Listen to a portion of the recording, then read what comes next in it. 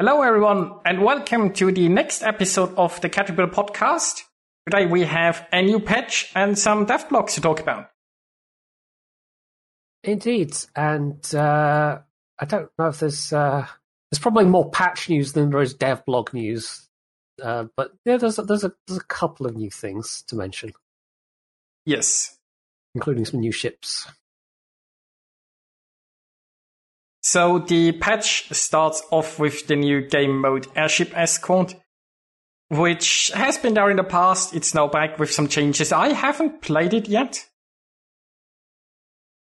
I haven't yet either. I mean, this is still technically a test mode, but I think it does explicitly say in the patch notes that, you know, if it does well, then this is like after this, it will go into the random rotation potentially.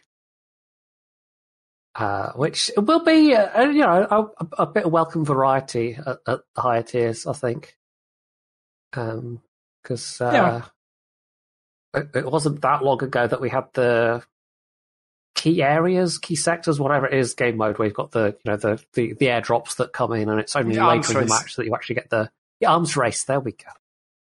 Why should I forget arms race? I don't know, but I would.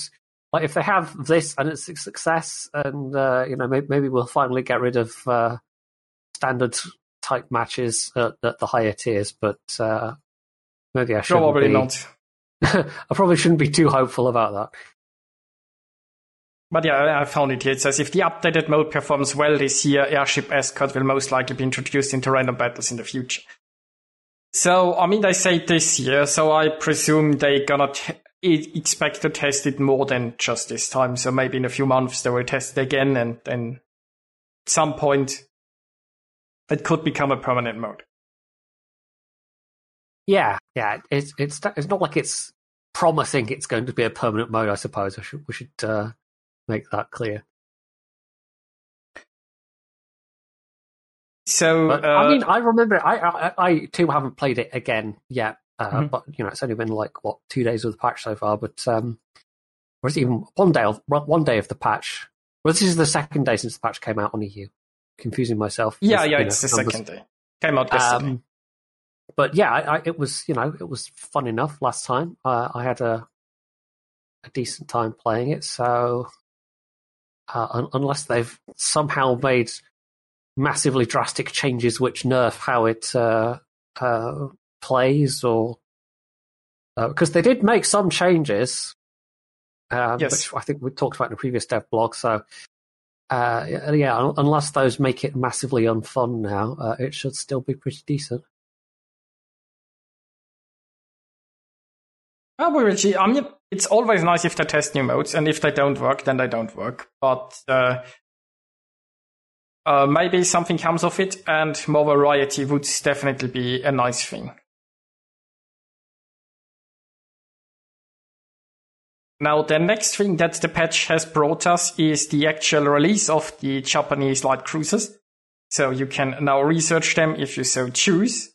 Although they have a bad reputation so far, I think. Although I haven't found the Tier 10 as disappointing as many make it out to be. It's not that amazing either.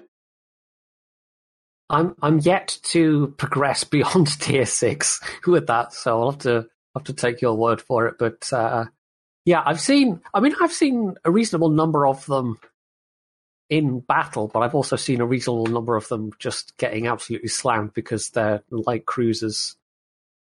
And especially the higher tiers, light cruisers that are very, very squashy and vulnerable to being chunked by battleships in particular. I think it can be a frustrating play style for people because you want to run around pew-pewing and doing damage, and there are lots of times when you actually have to explicitly hold fire and just sort of, it can feel like throwing away a chance to do damage, but there then has to be that risk calculation of, well, if I open fire right now, am I just going to get obliterated? Which is all too easy to happen in these ships. So, I don't think they're going to be for everybody, but light cruisers generally, that goes true for light cruisers across the board. Usually, they tend to have less armor. Heavy cruisers can be a bit more durable, although there are some that are also very, very squashy. The weird thing is that you have a lot of hit points at tier 10, but it's massive. And it turns very badly. So it's a bit weird. Also, you have like a lot of range, so you'd feel like, okay, you just engage ships from a longer range, but you have such a high share travel time that you aren't gonna hit anything at this range anyway. So it's a bit of a weird combination of aspects that don't go well together. But I mean, I did reasonably well so far. I'd still prefer to be like in a SAO or something, but I need to play it some more. But it's not as bad as people made it out to be. A sterling, a glowing endorsement there. It's not as bad as people made it out to be. I'm sure there are people out there that will find it that suits their playstyle perfectly, but yeah, it's going to be probably quite a niche thing for most people. It's going to be a hard sell, but it's play. Well, we will see. Maybe Wargaming actually improves them, but then again, there have been many disappointing lines that they just ignored afterwards. And considering how they intend to quickly release lines currently, I have very little hope that they are going to do anything. Yeah, they do seem to be prioritizing that over putting lines out a bit more slowly and then making sure that they're in a more polished state with, a bit more effort, maybe a bit more attention being put into balancing ships. But no, the emphasis still seems to be entirely on, well, we have to keep releasing. Actually, the game will explode or something. I don't know. Yeah, it has gone to a concerning release schedule even. But a little bit more about it later. First, there is still the new unique Pan-Asian captain, and the collection I don't think has really been released yet. It's coming. Got one box which unlocked the collection for me, but I've only gotten one box so far. But they say it starts at 26th of January, so basically next week. And then you can collect 42 standard containers, basically for free, although some of them cost community tokens or free XP or like that. And seem to be in the battle pass. But this event hasn't really started, but you can already get one for free, I think, from the armory, so... That's probably... I think I got it in one of the random daily things. So it's a bit weird. It's the usual sort of, you get like a day of premium for completing the subsections, and then the commander is obviously the thing that's the ultimate goal. Let's see if I can bring it up. I'm pretty sure it was 1 day of premium each for the subsections. Yes. Completing each collection section will bring you 1 day of premium. Okay. So yeah, finally like a legendary captain for the Pan-Asians. That's always nice to see. Yeah, we've had unique named captains previously. In fact, I think they're in the armory. But you haven't had any so far with any special skills, so better late than never, I suppose. True. Then the next part is, and that's where it gets interesting, early access to US hybrid battleships. But for some reason, the early access has not started with the patch. And this had me confused, because at first I thought there was no early access to certain ships here, but on the 2nd of February, early access starts, which is 2 weeks or so into the patch. And that's... I have seen some of them, like, test ship versions, people, super testers or whoever playing them. So, they're clearly around and in the game files, but it is a bit... I don't know, maybe this is an instance of them taking more time to do fine-tuning before they... it's still that patch circle, so I highly doubt that there's going to be any... because they usually only patch or change things with a new patch. There would have to be a micro patch in order for them to actually have any sort of changes made to the early access versions. So who knows? Or maybe they're just going to put the early access versions out as is, and then when it comes to actually releasing them, But that doesn't really explain the question as to why there is that delay between the patch and the early access versions. And, it gets weird because we are now at patch 12.0, right? And in the dev blog we have, which we are talking about later, we have notes about 12.1, and that's early access to British submarines.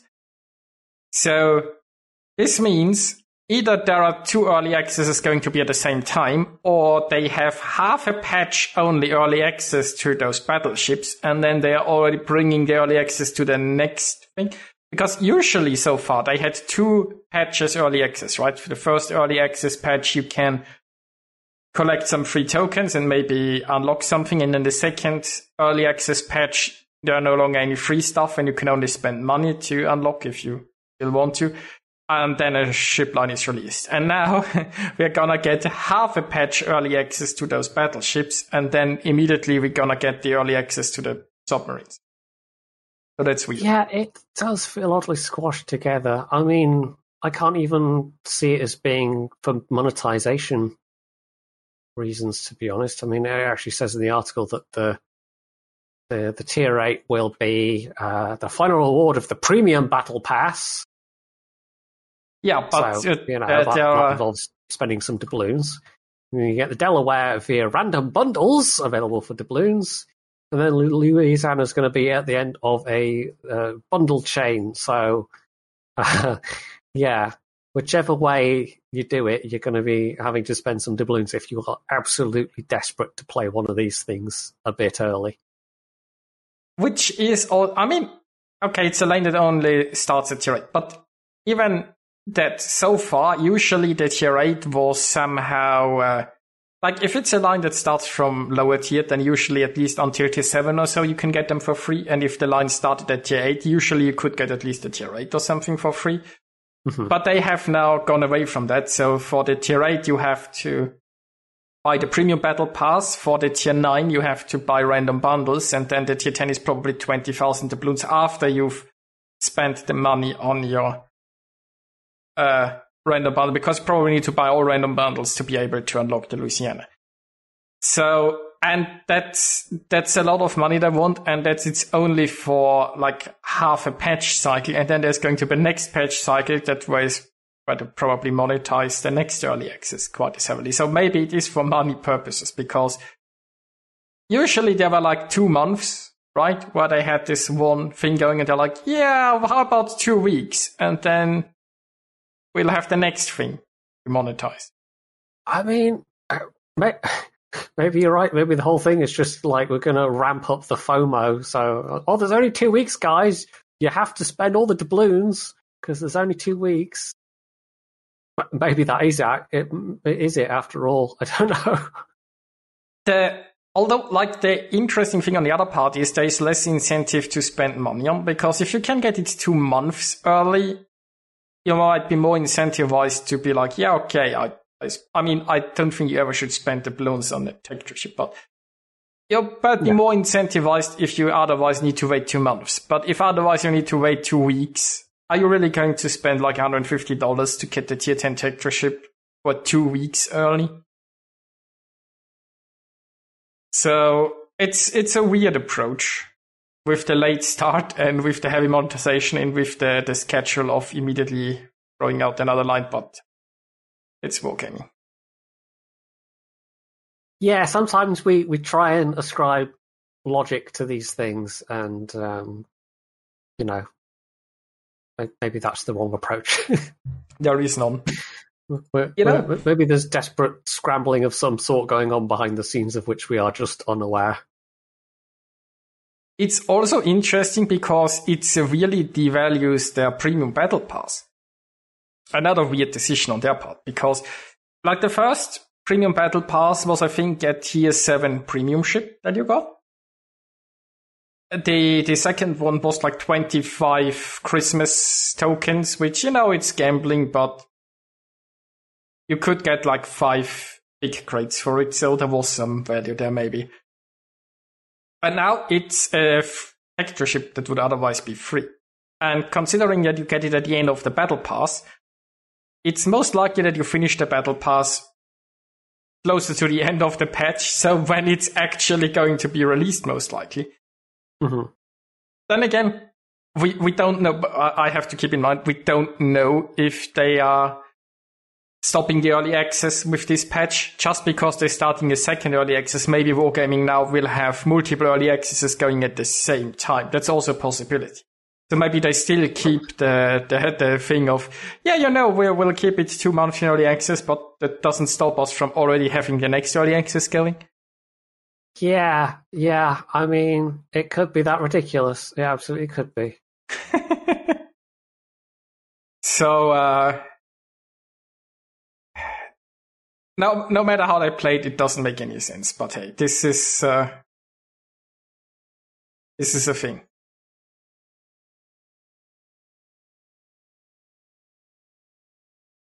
There are more details available in a dedicated article. I haven't seen if that has been released yet, but the battleships are still coming, I suppose. I will be interested to see what the unique voiceover for the Statue of Liberty captain is, but I guess we'll have to wait and see. I mean, isn't that already in game? That was a thing that wasn't it like sort of a robotic? I think it was a female robotic voice. Check if that's in the voice drop-down list. I mean, I don't have the captain. Oh, yeah, that's there. Of course, I have to actually go into a game to see what that sounds like, but okay, no, the voice is there already. I just hadn't realised it, and obviously haven't heard it yet. Tempted to start a quick co-op battle just to find out, but that's a little unprofessional while we're streaming, so maybe not.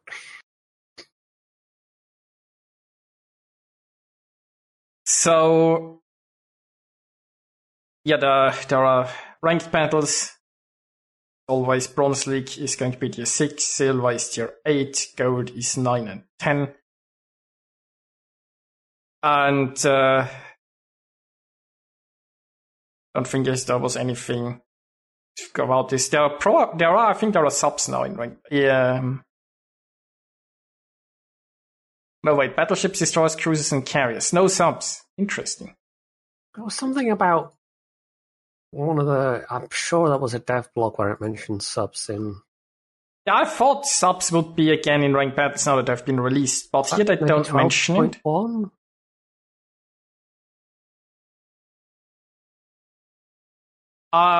Maybe subs are only gonna come in next patch, or maybe they forgot to mention them. Who knows? But it's possible that ranks are currently sub-free. Who knows?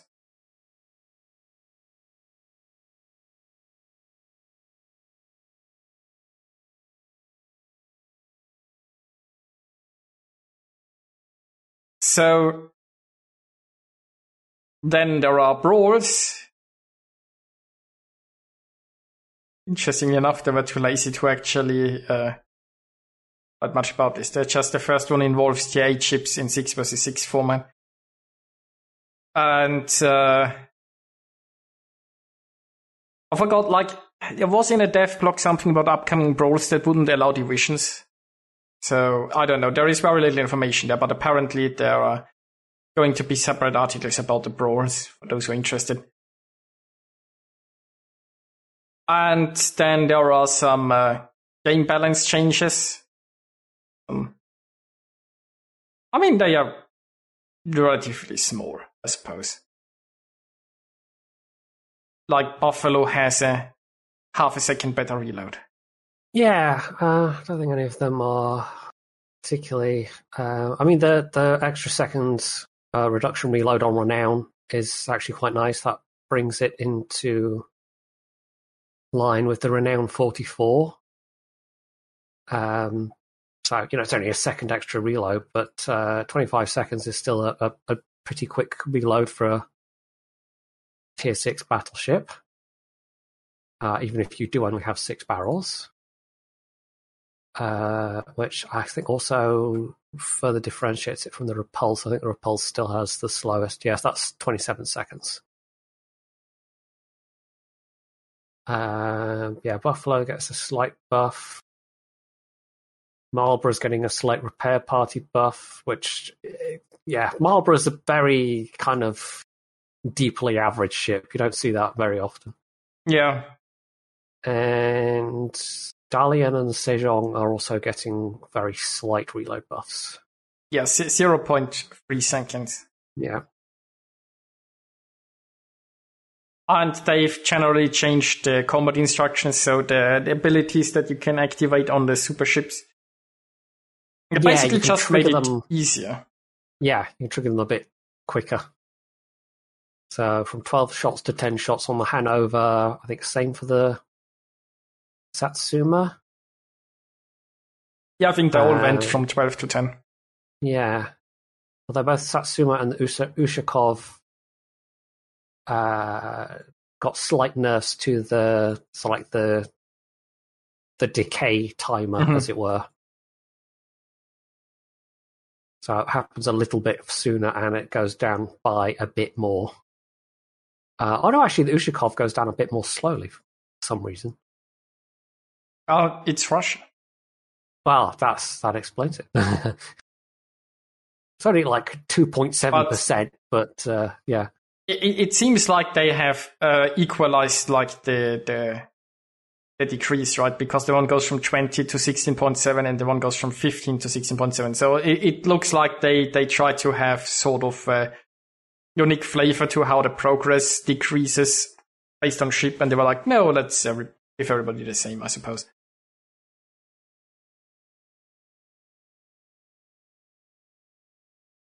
Also, the Dutch have finally depth charges. So there is that. In a long time coming. Yeah, it took them quite a long time. In fact, when did the Dutch cruisers come out? A while ago at this point. Yeah. Well, I suppose the day came like before the subs, right? It's more like when did subs when did I start testing subs? I feel like it was before Dutch cruisers were a thing, but subs were in testing for a long time, yeah. Yeah. That was only September 21 when the Dutch cruisers came out. So that's like a year and something. Closing in on a year and a half. The subs have definitely been in testing for longer than a year and a half. Also, there are changes to operations, so basically they made Hermes and Aegis easier, the way it sounds. Yeah, I've noticed, actually. I mean, since... I guess it... Like, if I had to guess, they'll change some of the ship spawns, because I've noticed both Hermes and Aegis... I mean, Aegis doesn't have any kind of healing mechanic going on. I've had quite a lot of close calls or failures in Aegis just because, like people get focused down too early because the bots all tend to focus on one target. So maybe they'll change that behavior, or maybe they'll introduce a heal circle or something.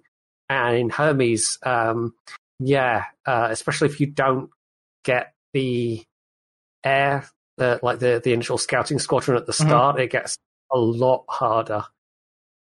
And of course, we all know how effective AA can be. Even in a big group of AA, you still get just so many squadrons coming in that it can really cripple the ships as they go through.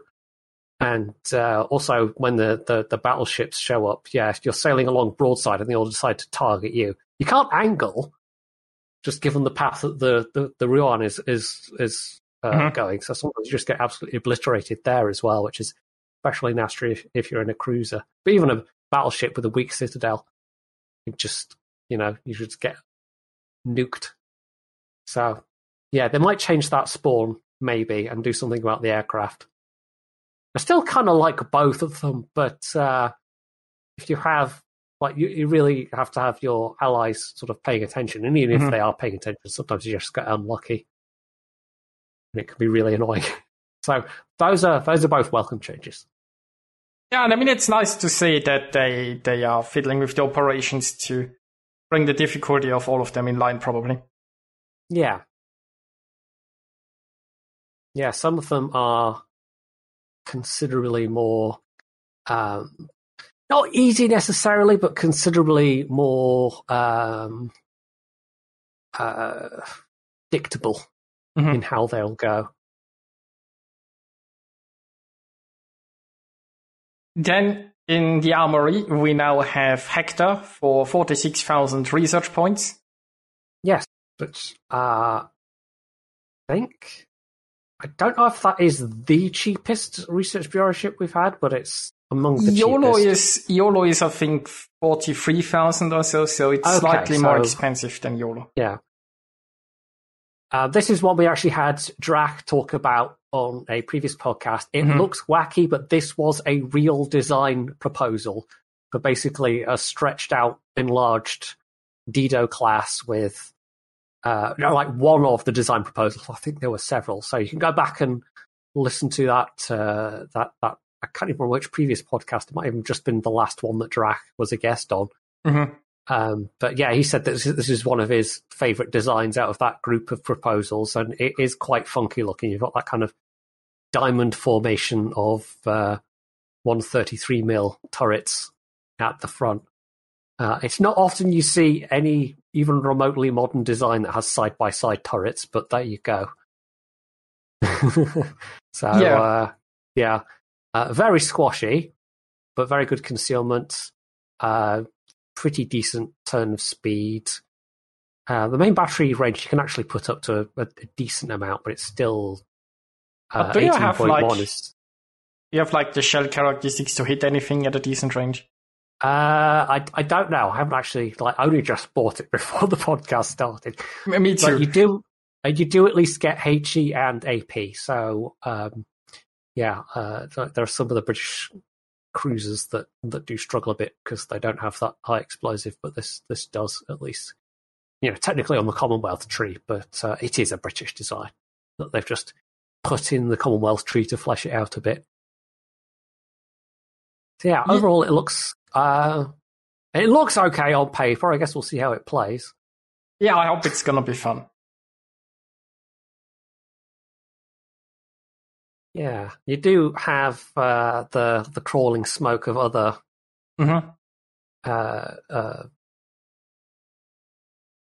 Commonwealth. Why was I struggling with that? Commonwealth ships. So it might be a nasty one to come across in a division of several of them, and they're just sharing smoke.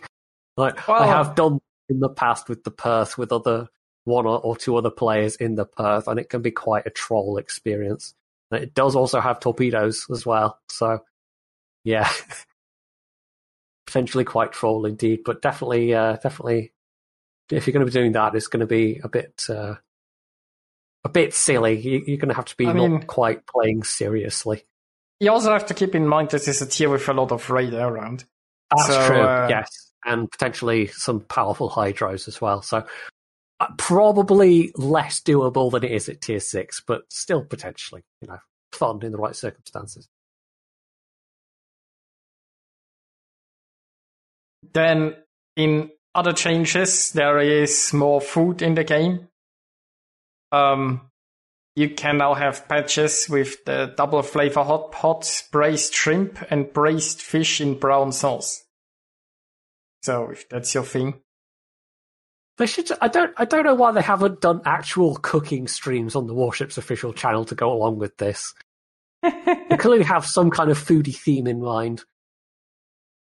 So, a cooking stream would be the perfect thing to go along with that, really. But clearly nobody had that thought. Or maybe somebody did have that thought and was just, Didn't they have like a cooking YouTube video though or something? I think they have done some video content, I believe, but just, not a live stream. And there is obviously the dumpling camouflage. So yes, more food themed. I think I've gotten one or two of those already.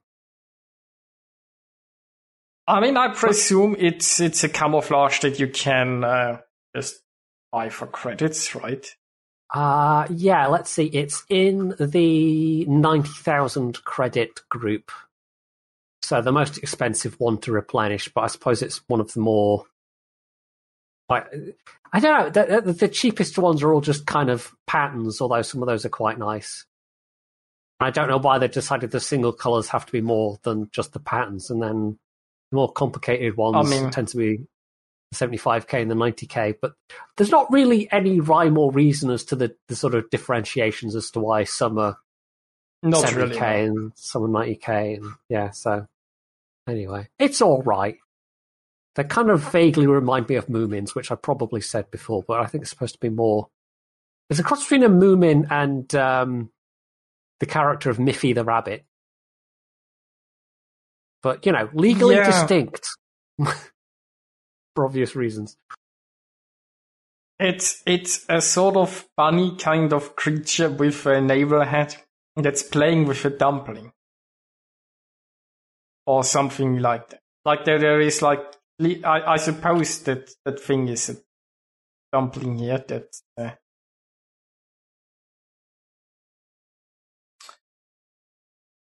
I don't know. It is a pity that you can't... And this is just a random thought, but for camos like that, it is a pity that you don't get some control over the scale of how it appears on various ships. Oh, yeah, definitely. I'm thinking specifically of the way Payday 2 does it.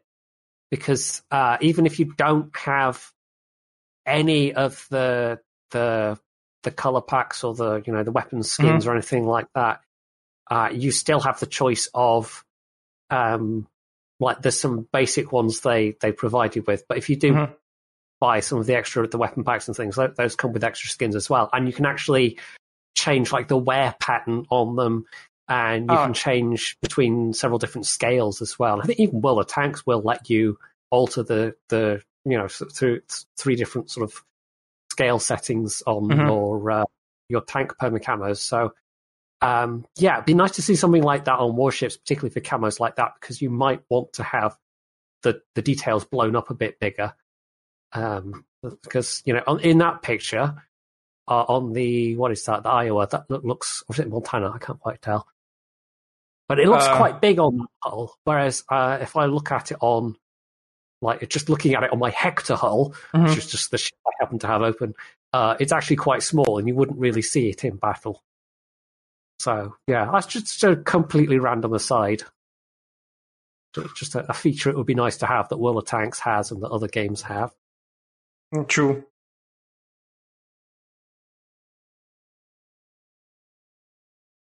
Well, anyway, sorry, I've derailed things.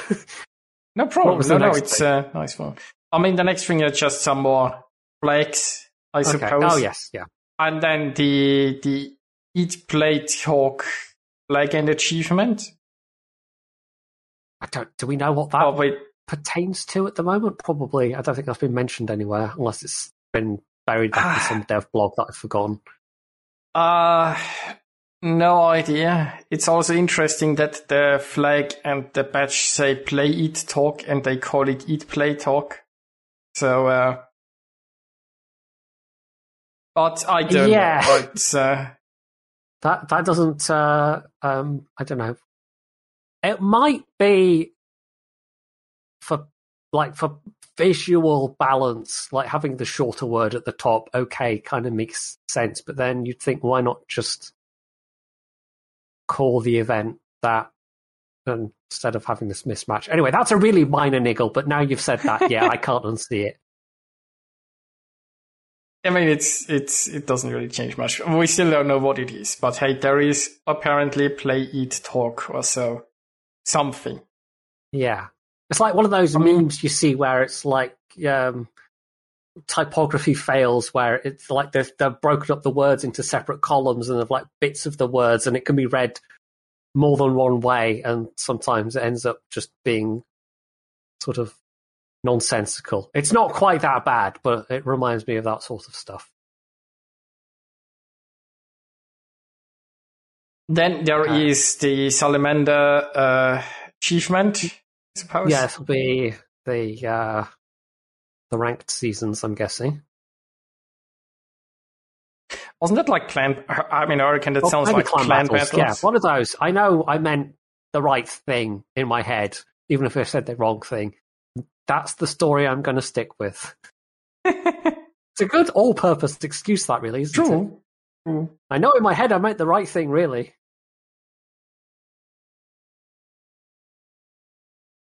Next, we have portraits for US commanders updated. Okay. And then we discussed this, I think, about the camos, so they updated the Mid-Autumn Festival camos in very subtle ways. Yeah. I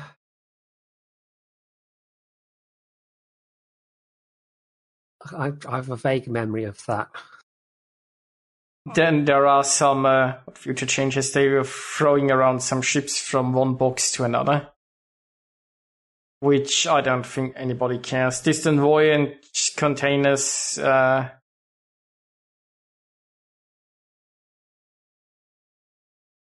Or were those like bad containers that only had camels in them? Yeah. I think we've also skipped over the Lunar New Year containers as well, but there is a separate Lunar New Year article. Yeah. Also, actually, on the bottom of that, we did mention last time about the changes made to the Paper Lantern camos, which I don't know why they made them, but they look okay, I guess. I think they have a bit less of a glowy effect, like they seem to have changed that bit. It's more like an all-over solid glow, whereas last time, for the previous versions, it looked more like an actual internal glow.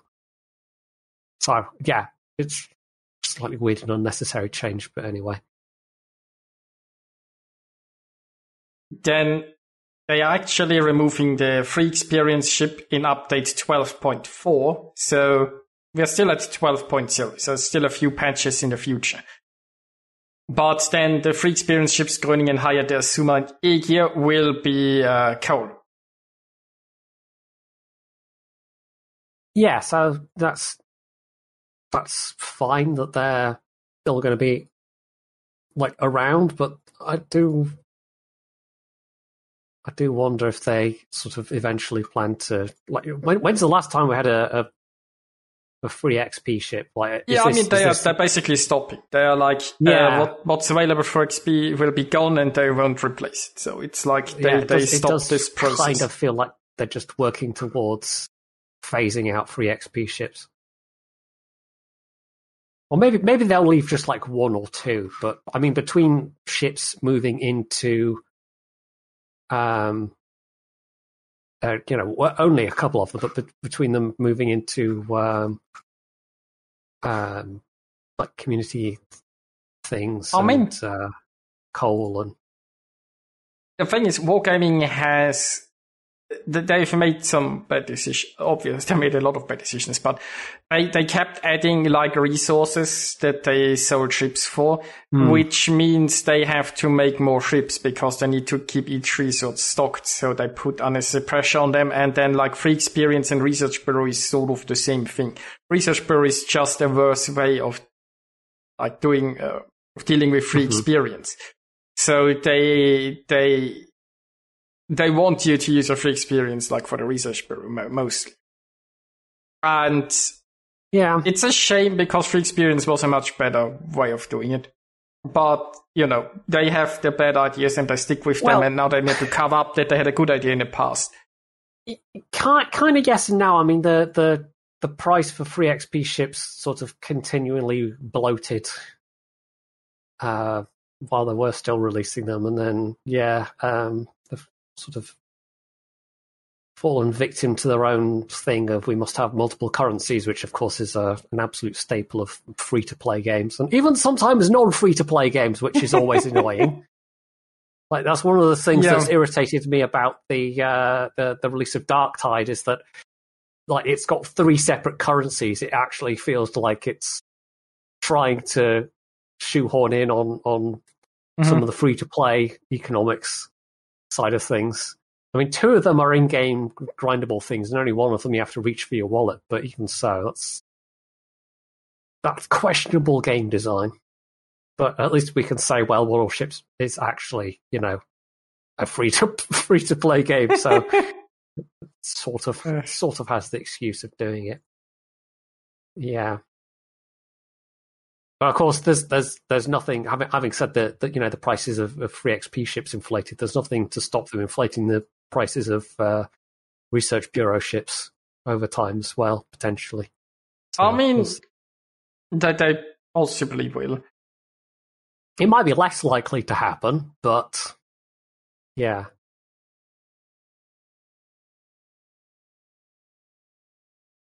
Then there is a bunch of other changes now. The obviously most important one is that the Swift Fish skill for aircraft carriers is now Swift Flying Fish. Yes, the absolute headline change of the entire patch. You can. It's one of those sort of puns that doesn't really work, and you can see what they're going for, but it still kind of is just too clunky to actually really work properly. So, but there we go. They went and did it anyway. Maybe it is absolutely hilarious in Russian. Who knows? Possibly. But I mean, it doesn't even make complete sense because the speed of the torpedo is only when it hits the water, right? It's not flying faster, it's still swimming faster even after being air-dropped. So, it's I probably shouldn't question the logic behind the pun like that, but anyway. Now the actual amusing thing about this is that, find it again. So Wargaming has fixed the fix. So basically fixed the bug that sometimes caused shots not to be fired at the aiming point when quickly moving gaming reticle. Now this is not a bug that I think, right? This is a fix they installed to fix a bug. So now they had a bug, and because they didn't know how to fix it, they made a clunky change that basically meant that your guns were always shooting not where you aimed them, but like half a second earlier where you aimed, right? That was a conscious game decision, and now they take the conscious game decision and call it a bug and fix. So they now fix the fix. That used to be a fix, and now it's a bug. And nobody knows what they broke in the process, but hey. Well, there's one way to find out. Time will tell. Yeah. There is one other nice change actually here, which is that if there was a discount applied, like for instance from clan buildings or whatever, when purchasing a ship in the tech tree, it's no longer taken into account when selling the ship. So you can buy, because previously you bought a ship discounted and then sold it, you would get fewer credits for selling it than if you'd bought it full price. So that's now going to be a fixed selling cost for all tech tree ships, which is a nice sort of. It's only a slight quality of life change, but for people maybe particularly who aren't using premium accounts, the extra credits back from selling ships they aren't using, is potentially going to be quite a nice thing. That they'll have to grind a little bit less. Definitely, potentially. I'm also noticing on the, I don't know if it's on this list, although there was the amusing thing of, we've fixed the characteristics of Ragnar's AA defensives. Yes. The medium range AA has been reduced from 673 to 669. Okay, that feels like a rounding error on a spreadsheet, but okay. Yeah. They've updated the geometry and textures of the following ships, and there's a bunch of ships listed. And then they say, as well as the Blazing Tropics camouflage for Atlanta. So your palm trees on the Atlanta will now be like that little bit more crisp. And I have no idea what they've changed, but apparently they've prettied it up a bit, or who knows. I mean, Maybe they've improved the sand texture or something. I played it yesterday, but I didn't notice anything. I gotta look closer, I suppose. It does also say the Last Conquest camo for the Bismarck has been changed as well. That's another one maybe I should take a look at, see if I can notice. Maybe if you had like before and after picture and you had like a magnifying glass, you could probably spot some tiny differences. But yeah, when they say this, it tends to mean that it's a bit of tidying up rather than we've made some massive changes. So my neighbor in water says they added the missing sandals previously hidden by the sand. I'm not sure if he's serious, but that must be what they did. I mean, there have always been sandals, but it's possible that some of them have been covered by sand. So maybe there are now 2 more sandals on it. I'm not sure what they would have changed with the Last Conquest, because it might... Yeah, no, it specifically says the Last Conquest rather than the Bottom of the Ocean variant, which has like some actual shell holes and things. Like that's got some actual changes to the model, but the Last Conquest is just a skin. I don't know, maybe they tweaked the shade of yellow on the turrets or something. It'd be nice for, like, it's probably really minor, but sometimes for these sorts of things, it'd be nice to actually, have a side-by-side. Probably not the most important change. I don't think there's anything else. Like, there's a whole bunch of fairly minor bug fixes in the expanded list. Yeah.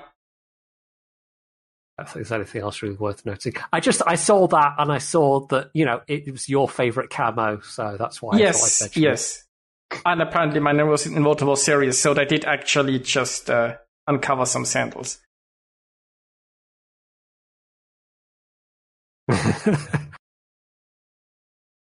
Anyway,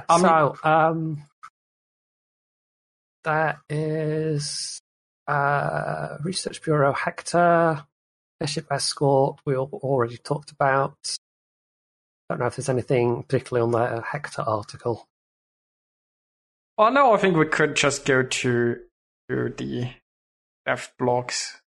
Yeah, I'm just having a quick scroll through the Lunar New Year, but I don't think there's anything. I mean, there is also a new Prime Gaming thing. So if you have like Prime Gaming on Twitch, you can get a new drop, not drop like that. There's something like where you have to press claim. Prime Gaming loot, how it's called. Let's have a quick look-see at the potential ships. So with the numbers, which we now, have, which is good, you've got a 0.5% chance from the Lunar New Year containers. Okay. And it's a bunch of... Some of them are nicer than others. Like, probably the best ship to get out of that list would be the Lo Yang. Anshan is also a pretty good destroyer at tier 6. The rest are kind of middling or not really worth having, so... Huang He, still not great. Irian, Silivangi and Fenyang. Probably the only good thing about those. Fenyang, I'm pretty sure, has Hydra. I don't know if Silivangi has. Silivangi has Hydra, yes. Yeah, okay. So yeah, the Hydra is the distinguishing thing. But really, out of the 3 tier 8 premiums, you could get the Lo Yang is by far the easiest to recommend. I think there's also a perma camo or 2 in there as well. But I don't think otherwise there's much else worth mentioning. Probably not. Anyway, so yeah, let's move on to devlogs. So, first devlog we have is about 12.1. So the next patch that will be coming, which brings us early access to British submarines, and nobody wanted them. Yay! So yeah, we kind of touched on this before with the potentially overlapping early access periods. Yeah. I mean, on the one hand, it's nice to have a game that acknowledges submarines other than American or Japanese or German subs. Like, there were other countries that operated sometimes quite substantial submarine fleets, but on the other hand, it means more submarines in World of Warships. So there's that. But you can bet your ass we'll have probably EU, pan-EU subs. Almost certainly we'll have Commonwealth subs. I think have they? Did they at some point tease us with a Russian sub lineup? I can't remember. Yeah. It's Russian subs already announced, aren't they? Yeah. Trying to think what other nations had. The Dutch. There'll definitely be Dutch subs. There is there's going to be so many subs. Makes my brain hurt. No, it's they'll probably find a way to give us a Pan-Asian sub line. Yeah. Italy and France also, had their own fleets of subs. So it's really like I think we're going to end up with basically subs for probably every single nation, which is a joy to think about, and maybe even more than one line of subs for some nations. Unless they ruin the game so much that maybe they'll kill the game before that point. Who knows? Yeah. Anyway, yeah. So the camos look quite nice, but they're submarines, so no. Yeah, I mean, they do look nice. If this wasn't World of Warships, I might be excited about this, but so I'm like, screw this. In other news, there will be collective combat missions. So progress towards the objective for this type of mission will be shared between all players on the server. Which is not something new, really. Not in that sense. Like the team goal things that we have at the moment. That we have with some events where it's like, pick a team and then everyone plays and contributes points. The structure might be different, but it doesn't sound like it's going to be a fundamentally different thing. I suppose it's something that I already used, renamed, and maybe as a permanent edition and not just as events. Maybe. Well, to be honest, if they do add it as a permanent thing, I mean, to be honest, I think they're at risk of, and this does happen with some MMOs, they just kind of end up creating a bewildering array of different mechanics where, as you play the game, you get points towards this thing and you points towards that thing, and you've got this event chain happening and those missions, and we already have quite a lot going on in World of Warships. So having those as a temporary thing at the moment, okay. But the fact, if we do get those alongside the battle passes and all the missions and things like that, I think it might end up being a bit too much, especially if you're coming in as a new player and it's just going to be like, what is all this stuff? Because that can actually be genuinely off-putting. I mean, it makes it harder to find maybe things that matter if they clutter with it. Yeah. I mean, there's nothing wrong with collective combat missions. I think the idea has some merit. But yeah, if you like progressing towards the Tokyo, then towards your battle pass, and then towards your regular daily missions, and then whatever other event missions are there, and then the collective combat missions, and technically we still have the how were they called? Like how you got Yamamoto and so on, the campaigns or something like that. Technically, the campaigns, that's still a thing that they have just completely ignored, which is sad because I like the idea. It's just they dropped it for no reason. Yeah, they're more kind of new player content at this point, really. You join the game and that's yet another thing you've got going on as campaigns. But once you've done the campaigns, it's like that's it, I suppose. So it's not bad that it's there for new players to get some extra stuff. But yeah, again, that's just like another extra layer of stuff. Mm-hmm. The one thing that does look different is that it says that it might be possible to complete a mission before the mission's expiration date, because at the moment they are just kind of open-ended, ongoing things, and they finish when they finish, kind of thing. But like, there's not really an end goal in that sense of like, enough people do it and it's done. So like potentially, if enough people did it, it could end early. That seems to be the only thing that is meaningfully different from this short bit of text. So, let's not pretend this is particularly in depth and that we're talking with all the details here. But be interesting to see if they do flesh that out into being something a bit more different, or if it is just going to be a slight variation on a thing we've already seen. And what the rewards are. Yeah. Then next up, an interesting thing, they want to test new domination mode setting.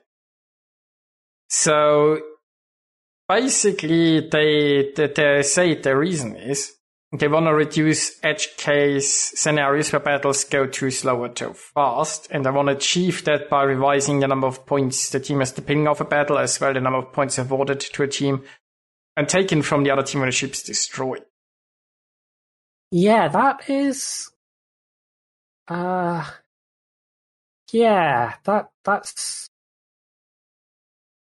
Now, at the moment, I'm in two minds on this, because particularly the idea of having a flat amount of points per ship, like at the moment, how it works, which people might be unaware of, and certainly, newer players might be unaware of.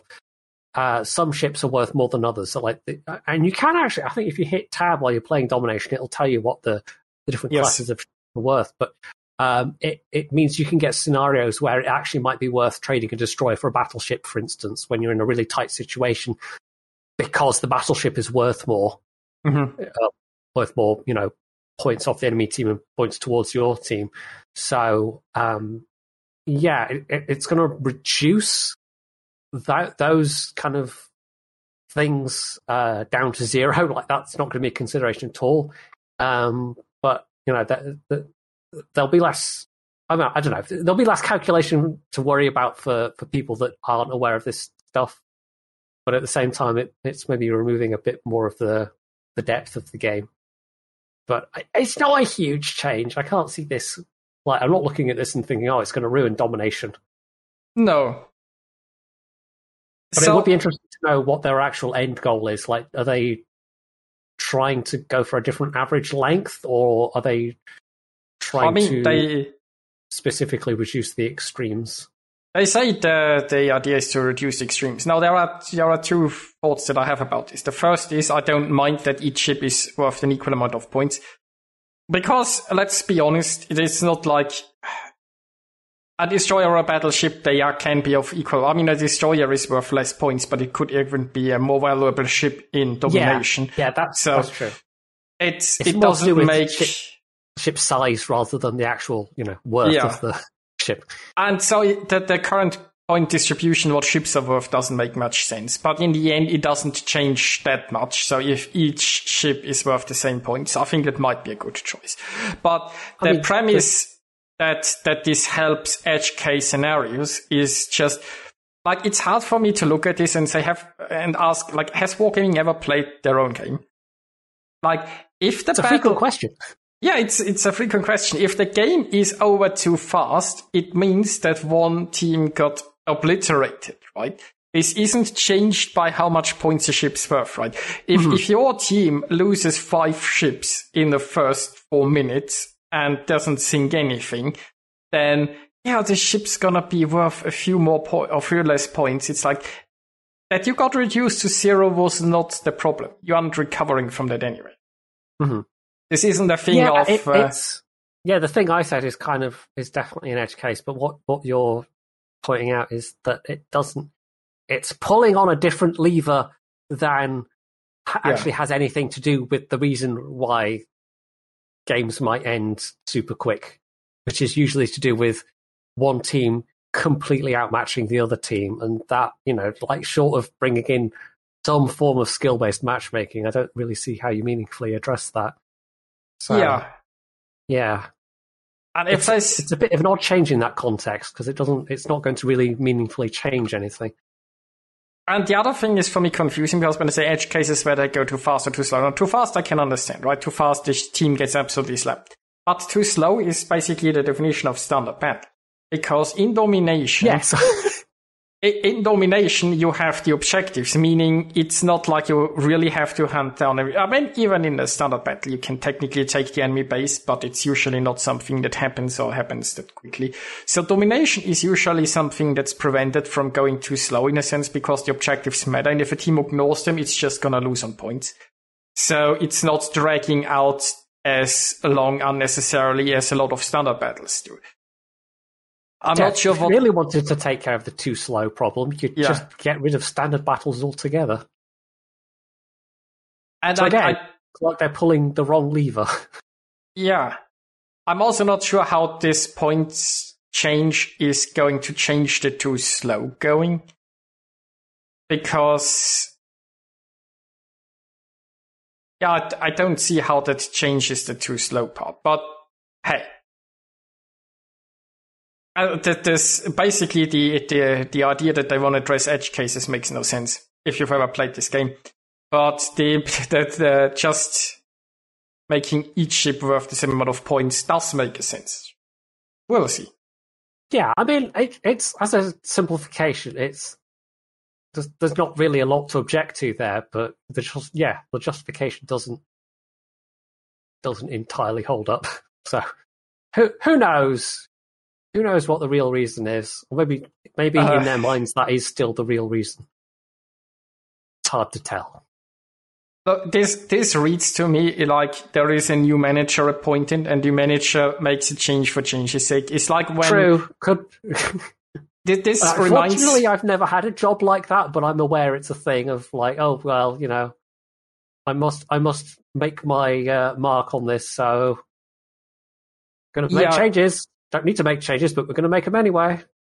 It reminds me of about half of the UI changes you see from software, right? Sometimes the software gets an updated UI and actually makes sense, but so often, I'm sure everybody has experienced that, be that any software that you use or even something on like Twitter or so on, and suddenly the UI changes and it makes no sense. They just move buttons around, so anybody who was ever familiar with the software can't find like where anything is anymore. It doesn't give you more functionality. It's like somebody obviously made this decision never using that piece of software.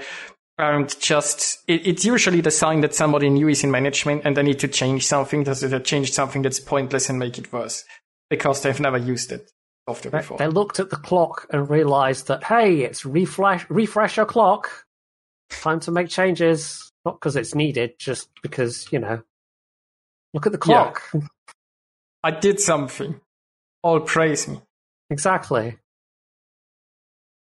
Gotta justify those management bonuses somehow. Well, anyway.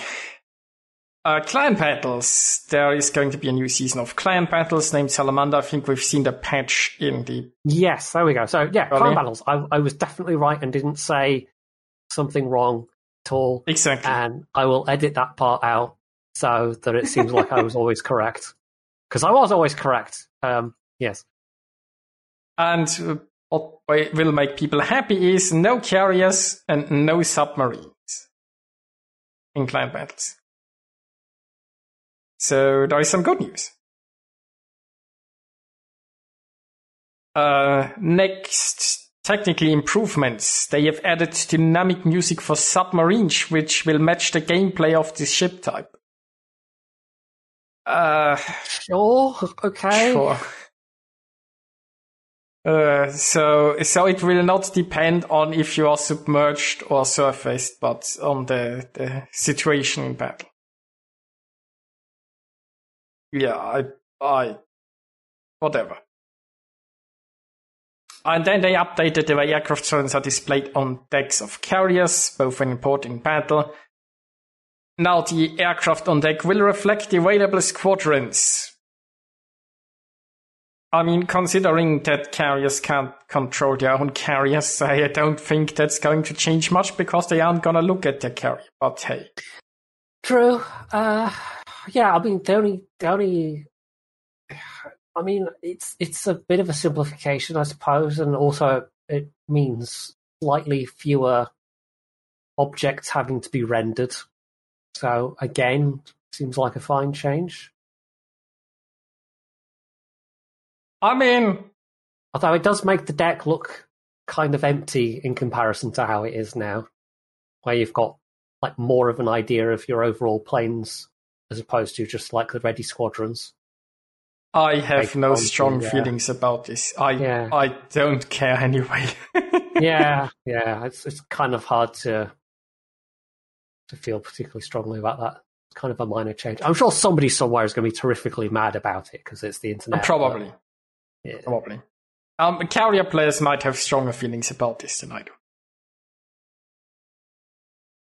Then, 2 new commanders have been added to the game, and one seems to be a pirate lady, and the other... Vera Mikhailova, I have no idea who that is, but Anne Bonny is quite a famous pirate.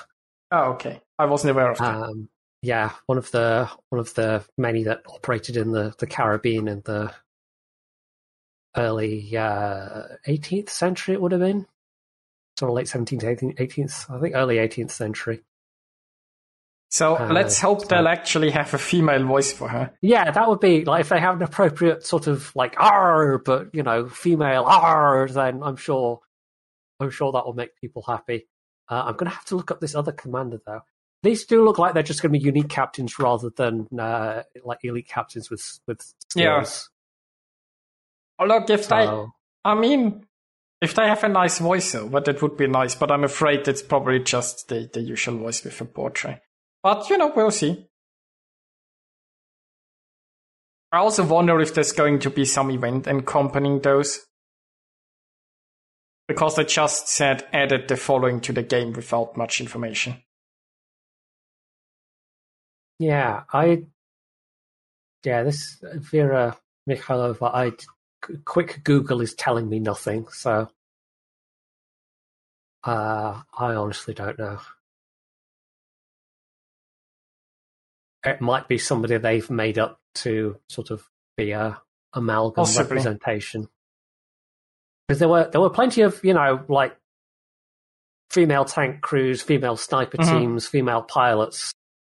But I don't know if there was really any kind of similar thing in the Soviet Navy. I'm pretty sure that was fairly male-dominated. I don't know. Maybe there's some figure somewhere that I don't know about. There is also going to be a Queen of the Seas commemorative flag and patch. So I presume this is related to those two commanders, yes. So maybe there is going to be some Queen of the Seas event. I mean, a pair of crossed flintlock pistols, I'm pretty sure that's going to be related to Anne Bonny. Possible. But I mean, just honest, somebody has been told make a Queen of the Seas, so they put a crown on it, and then made like something in the background, and then the pistols. Maybe. I think she was purely a pirate rather than a privateer, so I'm not sure why the crown, but... It's called Queen of the Seas. I'm pretty sure they just went after the name. Oh, I guess would make sense. Yeah, anyway, more pirates. More pirates is no one's going to complain about having more pirates in the game. So, that's fine. Then there is a World of Wargaming patch, which I don't know, have they sourced this out to an intern? A little bit basic. Yeah. I mean, for one thing, I mean, what's this plane symbol they've got going on here? Do they have some kind of game with planes in it? Wink, wink. But yeah, you'd think with the 3 World of titles that you would have kind of triangular, tripartite design, but that just kind of looks awkward to me, and it is pretty basic. I mean, you could have done a lot with like color or some other decorations, or it's like... I don't know. It just feels very cheap.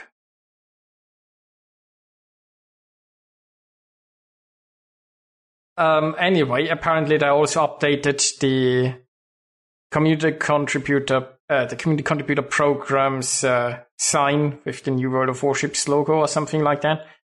Yeah, although it's kind of hard to tell on that crate, but I don't know why they've chosen a crate and then the Alabama VL, where obviously I think I'll have to double check, but I think it's the logo on top of the in the front where the anchor is, different. I suppose. Yeah, I think that's already there, that bit. Let me bring up my Alabama VL. Or my few relics of... I think it's like that anchor with the eye in it that might have been different. Yeah, no, that looks the same to me, to be honest. Okay. I can't really get a good angle on the logo on top of the turret. I mean, because that's the only... slightly different. Okay, the logo on top of the turret is slightly different, but if that's the thing that's different, they've chosen a really bad angle. Yeah, also why show the crate? Because that's all I can see on the crate is basically that sort of... Yeah. But... Yeah, those are 2 very odd pictures to demonstrate, hey guys, we've changed the logo. Can't really see how we've changed it, but we've changed it. Yeah, on the Alabama picture, the existing logo is, I don't know a good way to show you, but it doesn't have a square top. Like that's the main difference I can see is okay. The logo in the picture has a squared off top, whereas the current one does not. They changed their logo a little bit back, right? But I had the old Anchor World of Warships thing, and then they made this uninspired blue one. Oh, in fact, I've noticed in the roundel, that's the exact same thing. Yeah, I will drop a quick link in Imgur or something. Hang on. That's quite a subtle change. Like I don't know why they bothered putting this in an article. That is a super subtle change. They've basically just squared off the top of the logo. Oh, okay. The other thing I was thinking of with Pirate Queens, and I think I've mentioned her before, but the Chinese Pirate Queen, Zheng Yishao, or however one pronounces that, she would be probably less famous than Anne Bonny. I think Anne Bonny was, in terms of actual piracy, probably didn't do that much. She was more famous for being, a lady pirate. But talking of lady pirates, yeah, Zheng Yishao is way, she did way more. Mm-hmm. She had a literal, fleet comparable to that of other actual national navies under her control at one point. So she was pretty bad. She should definitely be in the game at some point. I mean, maybe it will happen at some point. Yeah, at some point they'll go, oh, but maybe we should have a Pan-Asian, and they'll finally get around to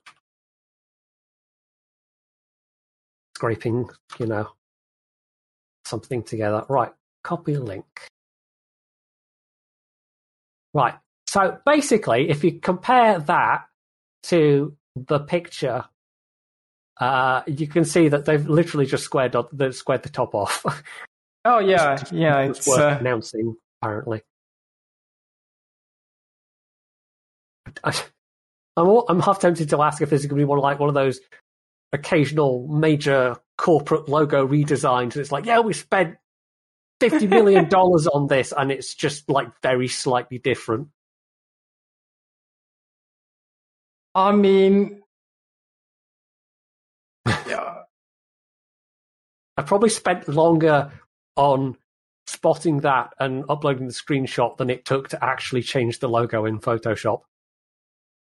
True, but then updating all the existing places where the logo was probably took days. Oh, probably, yeah. Days and days. That have to have a team of people doing it, I'm sure. Again, another visual change that makes you scratch your head and go, but why? Yeah, somebody clearly was Yeah. looking to do some work without doing some work, I guess. Well, then they updated some container compositions, I suppose. Yeah, they're at least helpfully giving us what the changes are. So, well, they're saying, you know, like it's minus 10%, minus this, minus that. So, not minus. It's what it's being changed to. Okay, I misread that. I mean, if anybody cares about Indian containers, they can check, I suppose, the list. True. We're not going to sit here and read out all of the numbers. I don't know if there's any changes like super worth flagging here. I mean, they updated the distant voyage containers. Now the drop rate of permanent camouflage has been increased. It will be 50% chance of dropping in one of the slots. The value of the guaranteed drop count has been changed. Must be open for guaranteed drop has been reduced from 17 to 5. So think about this and voyages containers they were a horrible idea and very idiotic designed. And they're still a horrible idea and they're still very idiotic designed. They're just a little bit less idiotic. The idea of getting a permanent camouflage for a random ship makes no sense because there is very little chance that you actually have the ship you gain the permanent camouflage for. Right? Indeed. And you could even get the permanent camouflage for a rare ship that you can never acquire. So it's like gambling on something always has a chance of losing. Like usually when you gamble, you should expect to lose, right? It's gambling. There's never a guarantee that you get anything useful, but gamble on something that's most likely useless to you. It's like that is kind of unique. Like not just that you won't get something, but you might win something that you cannot use. Congratulations, well done. Congratulations of the grand prize of nothing. So, if you ever see a distant voyages container, run the other way. Unless it's free. Yeah, they're not worth paying for. Well, that concludes, I suppose, that article, but there are some new ships announced. Yeah, I guess we'll skip over the changes to test ships. That's mostly Pan-American. Yeah, we can just talk about the Almirante Grau and Cumberland. Yeah, now with the Grau we do have numbers for. For those unaware, the Grau was the last surviving of the De Zeven Provincienne cruisers in service with the Peruvian Navy. I had a little Google before we started because it was in my memory that it was going to be turned into a museum ship as of like 2019, 2020, but apparently that plan fell through and it may or may not have been scrapped already. So that would be a bit sad if it has actually been scrapped, but I think that's the plan, is to scrap it if it hasn't been. But it's a rather unique looking ship, and it's one of those things where it's always nice to see these things preserved. I'm pretty sure the Netherlands themselves don't have any of these as museum ships. So, it actually might be more useful than just looking at the consumables it has, particularly the heel, and the fact that they haven't had to nerf other things to make up for it. Somehow having the airstrikes, it might actually be an okay tier 8 cruiser. The range isn't great, but it's got a heel and it's going to be stealthy. But don't the regular Dutch ships, don't they also have a heel at tier 8?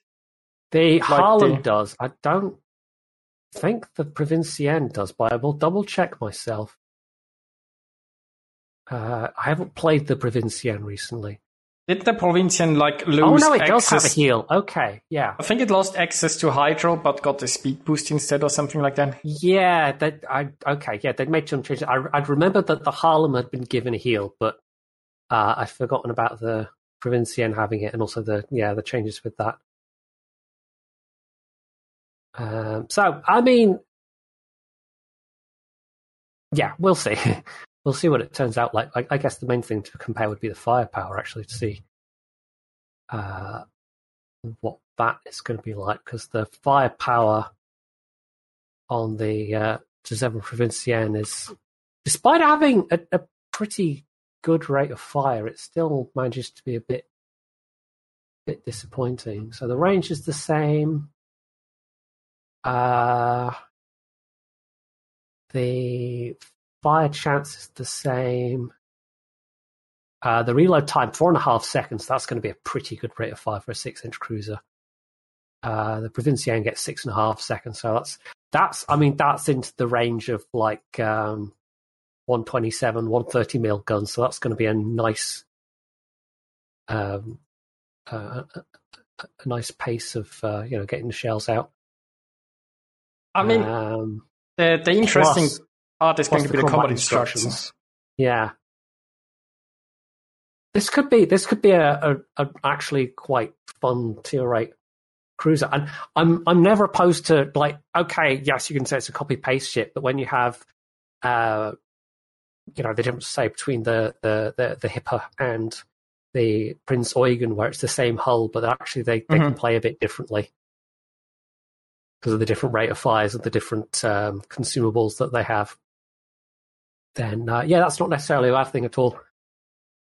I mean, this could be interesting.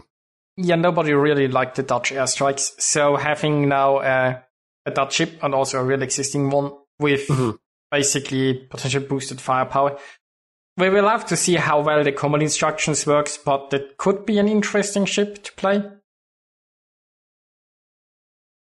Yeah, and it's nice also to have an actual ship. I mean, hell, they could have put this in the tech tree as opposed to the whatever made-up nonsense they had at Tier 8. What was it, a clone of one of the American ships? Wasn't it like the Worcester variant, or was that the Tier 9 and Tier 10 I'm thinking of? I can't even remember what the Tier 8 is now. I know there's 3 actual ships in that line, and then the rest are all just here's what could have happened, and here's our wacky alternate history fan fiction, essentially. But yeah, I don't know. It might have been nicer to have this as an attack tree ship, but it still exists as something that is going to be notably different than the Giuseppe Provincienne, and I still really like how the Provincienne looks. So, I like how this looks as well. Now, I'm trying to find the list now. I can't actually remember what's at Tier 8. To trawl back through dev blogs. Oh, a cat's woken up. I don't know if that's going to be audible. Hello, Samuel. So, man was in WhatsApp, there was not a post that they were removed, that there was a post that they were changed, right? So the combat instructions originally did something differently, or worked a different way that wasn't working, so they changed how combat instructions worked for those ships, but they didn't remove them. And I'm looking at the newer dev blogs, and the second newest dev blog has also some further changes to combat instructions, but they are still a thing. Yeah, they haven't gone away. The Tier 8 is a made-up thing. Okay. So they could have had another actual, that is a count against it being a premium rather than it being in the game. They could absolutely have had this be in the tech tree at Tier 8. But they chose not to. So, yay, Wargaming! They just had to have a premium to go alongside the line launching, I suppose. As if they didn't already have a... Well, I mean, the premium they already have is the Torture Boat at Tier 7, so, Yeah.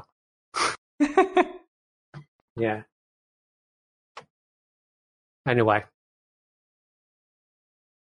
So the other one, now that we've said that, looks like it might be all right. It's very fast reload, and bear in mind that's preliminary stats, so that might change. Yes. Is Tashkent 41, which we have no stats for. And this is going to be a tier 7 as opposed to the tier 9 of the tech tree Tashkent. Yeah, and it's going to be, according to them, a torpedo-focused Tashkent. So it's going to be interesting. It's going to have, they say, 9 long-range torpedoes and a torpedo reload booster.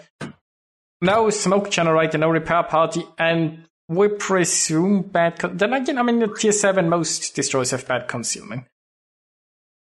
Yes, yeah, I think we can assume it's not going to have good concealment. Sam's objecting to be picked up, but, say hello to the fans, Samuel. I did make the observation that it does seem to be only the premium Soviet destroyers that end up having any kind of usable torpedo range below the high tiers. So, I mean, there is the Grossevoy line. Yeah, well, below the high tiers. I do make that okay. distinction. You get to like tier 9, tier 10, and suddenly you've got usable ranges. Up to tier 7, it's 4 kilometers even? And then I'm trying to remember what the tier 8s get. Can't remember if it's that much more. I think they get up to like 8 or 10, don't they? No, Kiev is still 4 kilometers. Ognivoy gets 10 kilometers. Yeah, and Grossevoy gets 12. Yeah. So, I mean, it could be all right. I don't know if it's going to be...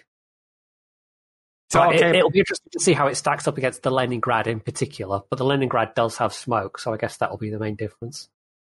For Leningrad? Yeah, it's actually, we meant like the tech trees, right? The Russian premiums have always been different. Yeah, Leningrad and Gremyashi and what's the tier 6 one? Oh, tier 6 one is Anshan. That is a Russian destroyer. It's just not on the Russian tree. They all have like 8 kilometer torps or something like that. Something like that, yeah. Yeah. Nistrashimi is 10 kilometers, so yeah. Most of the tech tree ones don't particularly until you get to the Ognivoy on the side branch. Yeah, and Kiev apparently can upgrade to 8, so... Was I looking at the wrong thing then? Okay, well, my point still stands up to, tier 7, 4 kilometers, and then it's, tier 8 where it gets a bit better. And below, tier 7 and below it is only the premiums that can play as torp boats as well as gunboats. So we'll see. We'll see what that's like when we get some more stats on it. Tashkent actually existed, so it'll be probably still quite fast. Probably not a very good reload. Maybe very stiff turrets. I guess we'll see. Yeah, it's like, unfortunately, we don't really have any stats. Wargaming says high speed, high hit points, limited maneuverability, and long range torpedoes. But we don't know like how long range the torpedoes, how fast are the torpedoes, how sneaky are they, and so on. Like there are a lot of questions and not really any answers. It sort of depends how bad the stealth is. But my guess would be 8, 8.5, maybe 9. 10 would be unusual. It would be. I mean, it would be worse than of cruises. I think the Japanese destroyers are the only ones that have 10 kilometer torps at tier 7. You were talking about torps. I thought you were talking about concealments with 10. Oh yeah, if the concealment was that bad, that would be something. I don't. Can you even get that bad concealment if you're like doing a lighthouse build on the French destroyers? I don't think you can. It's a good question. But Sabrina just woke up and seems very vocal about it. Maybe she heard Sam meowing somehow.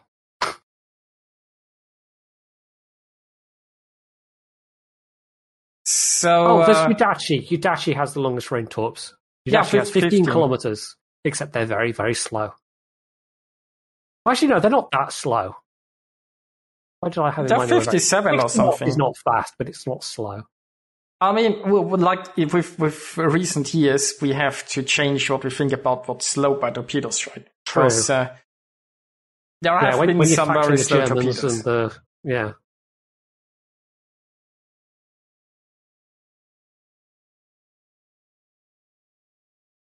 58 knots. Okay, I think I must have the captain skill that buffs the speed on the Yudachi. Yeah, I think you get it to about 61 or so. With maybe there is the skill and there's the module. And you get, I think, 5% from the module and so. Yeah. Yeah, it's hard to, sometimes you're looking at the stats in port and it's hard to remember, oh yeah, I have this module and that module. And that captain skill. Yeah. It'd be nice if there'd be a little highlight to show that it's being modified by something. Yeah, I mean, they could have the base stat and then yeah, even just as afterwards the in brackets or so the modified stat. Somebody clearly needs a bath. Just looking at the cat cam. Definitely. I mean, she did core, so.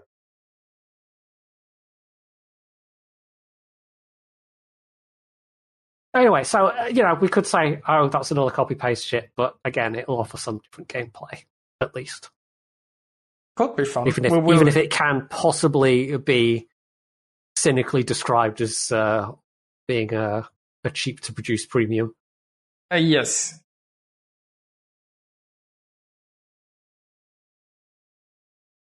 So I think that's about it, unless we have any other little bits of... Yeah, I think that's about it. So we'll probably be back next week, or maybe it depends on the news. Wargaming hasn't been that quick with news updates recently, so we shall see. Yeah, we might just do what we might do what we did last week and do ships or Dark Tide or something, and just alternate weeks depending on how much news there is. But anyway, we will be back, and thanks everyone for watching. Have a good night, and bye. Bye.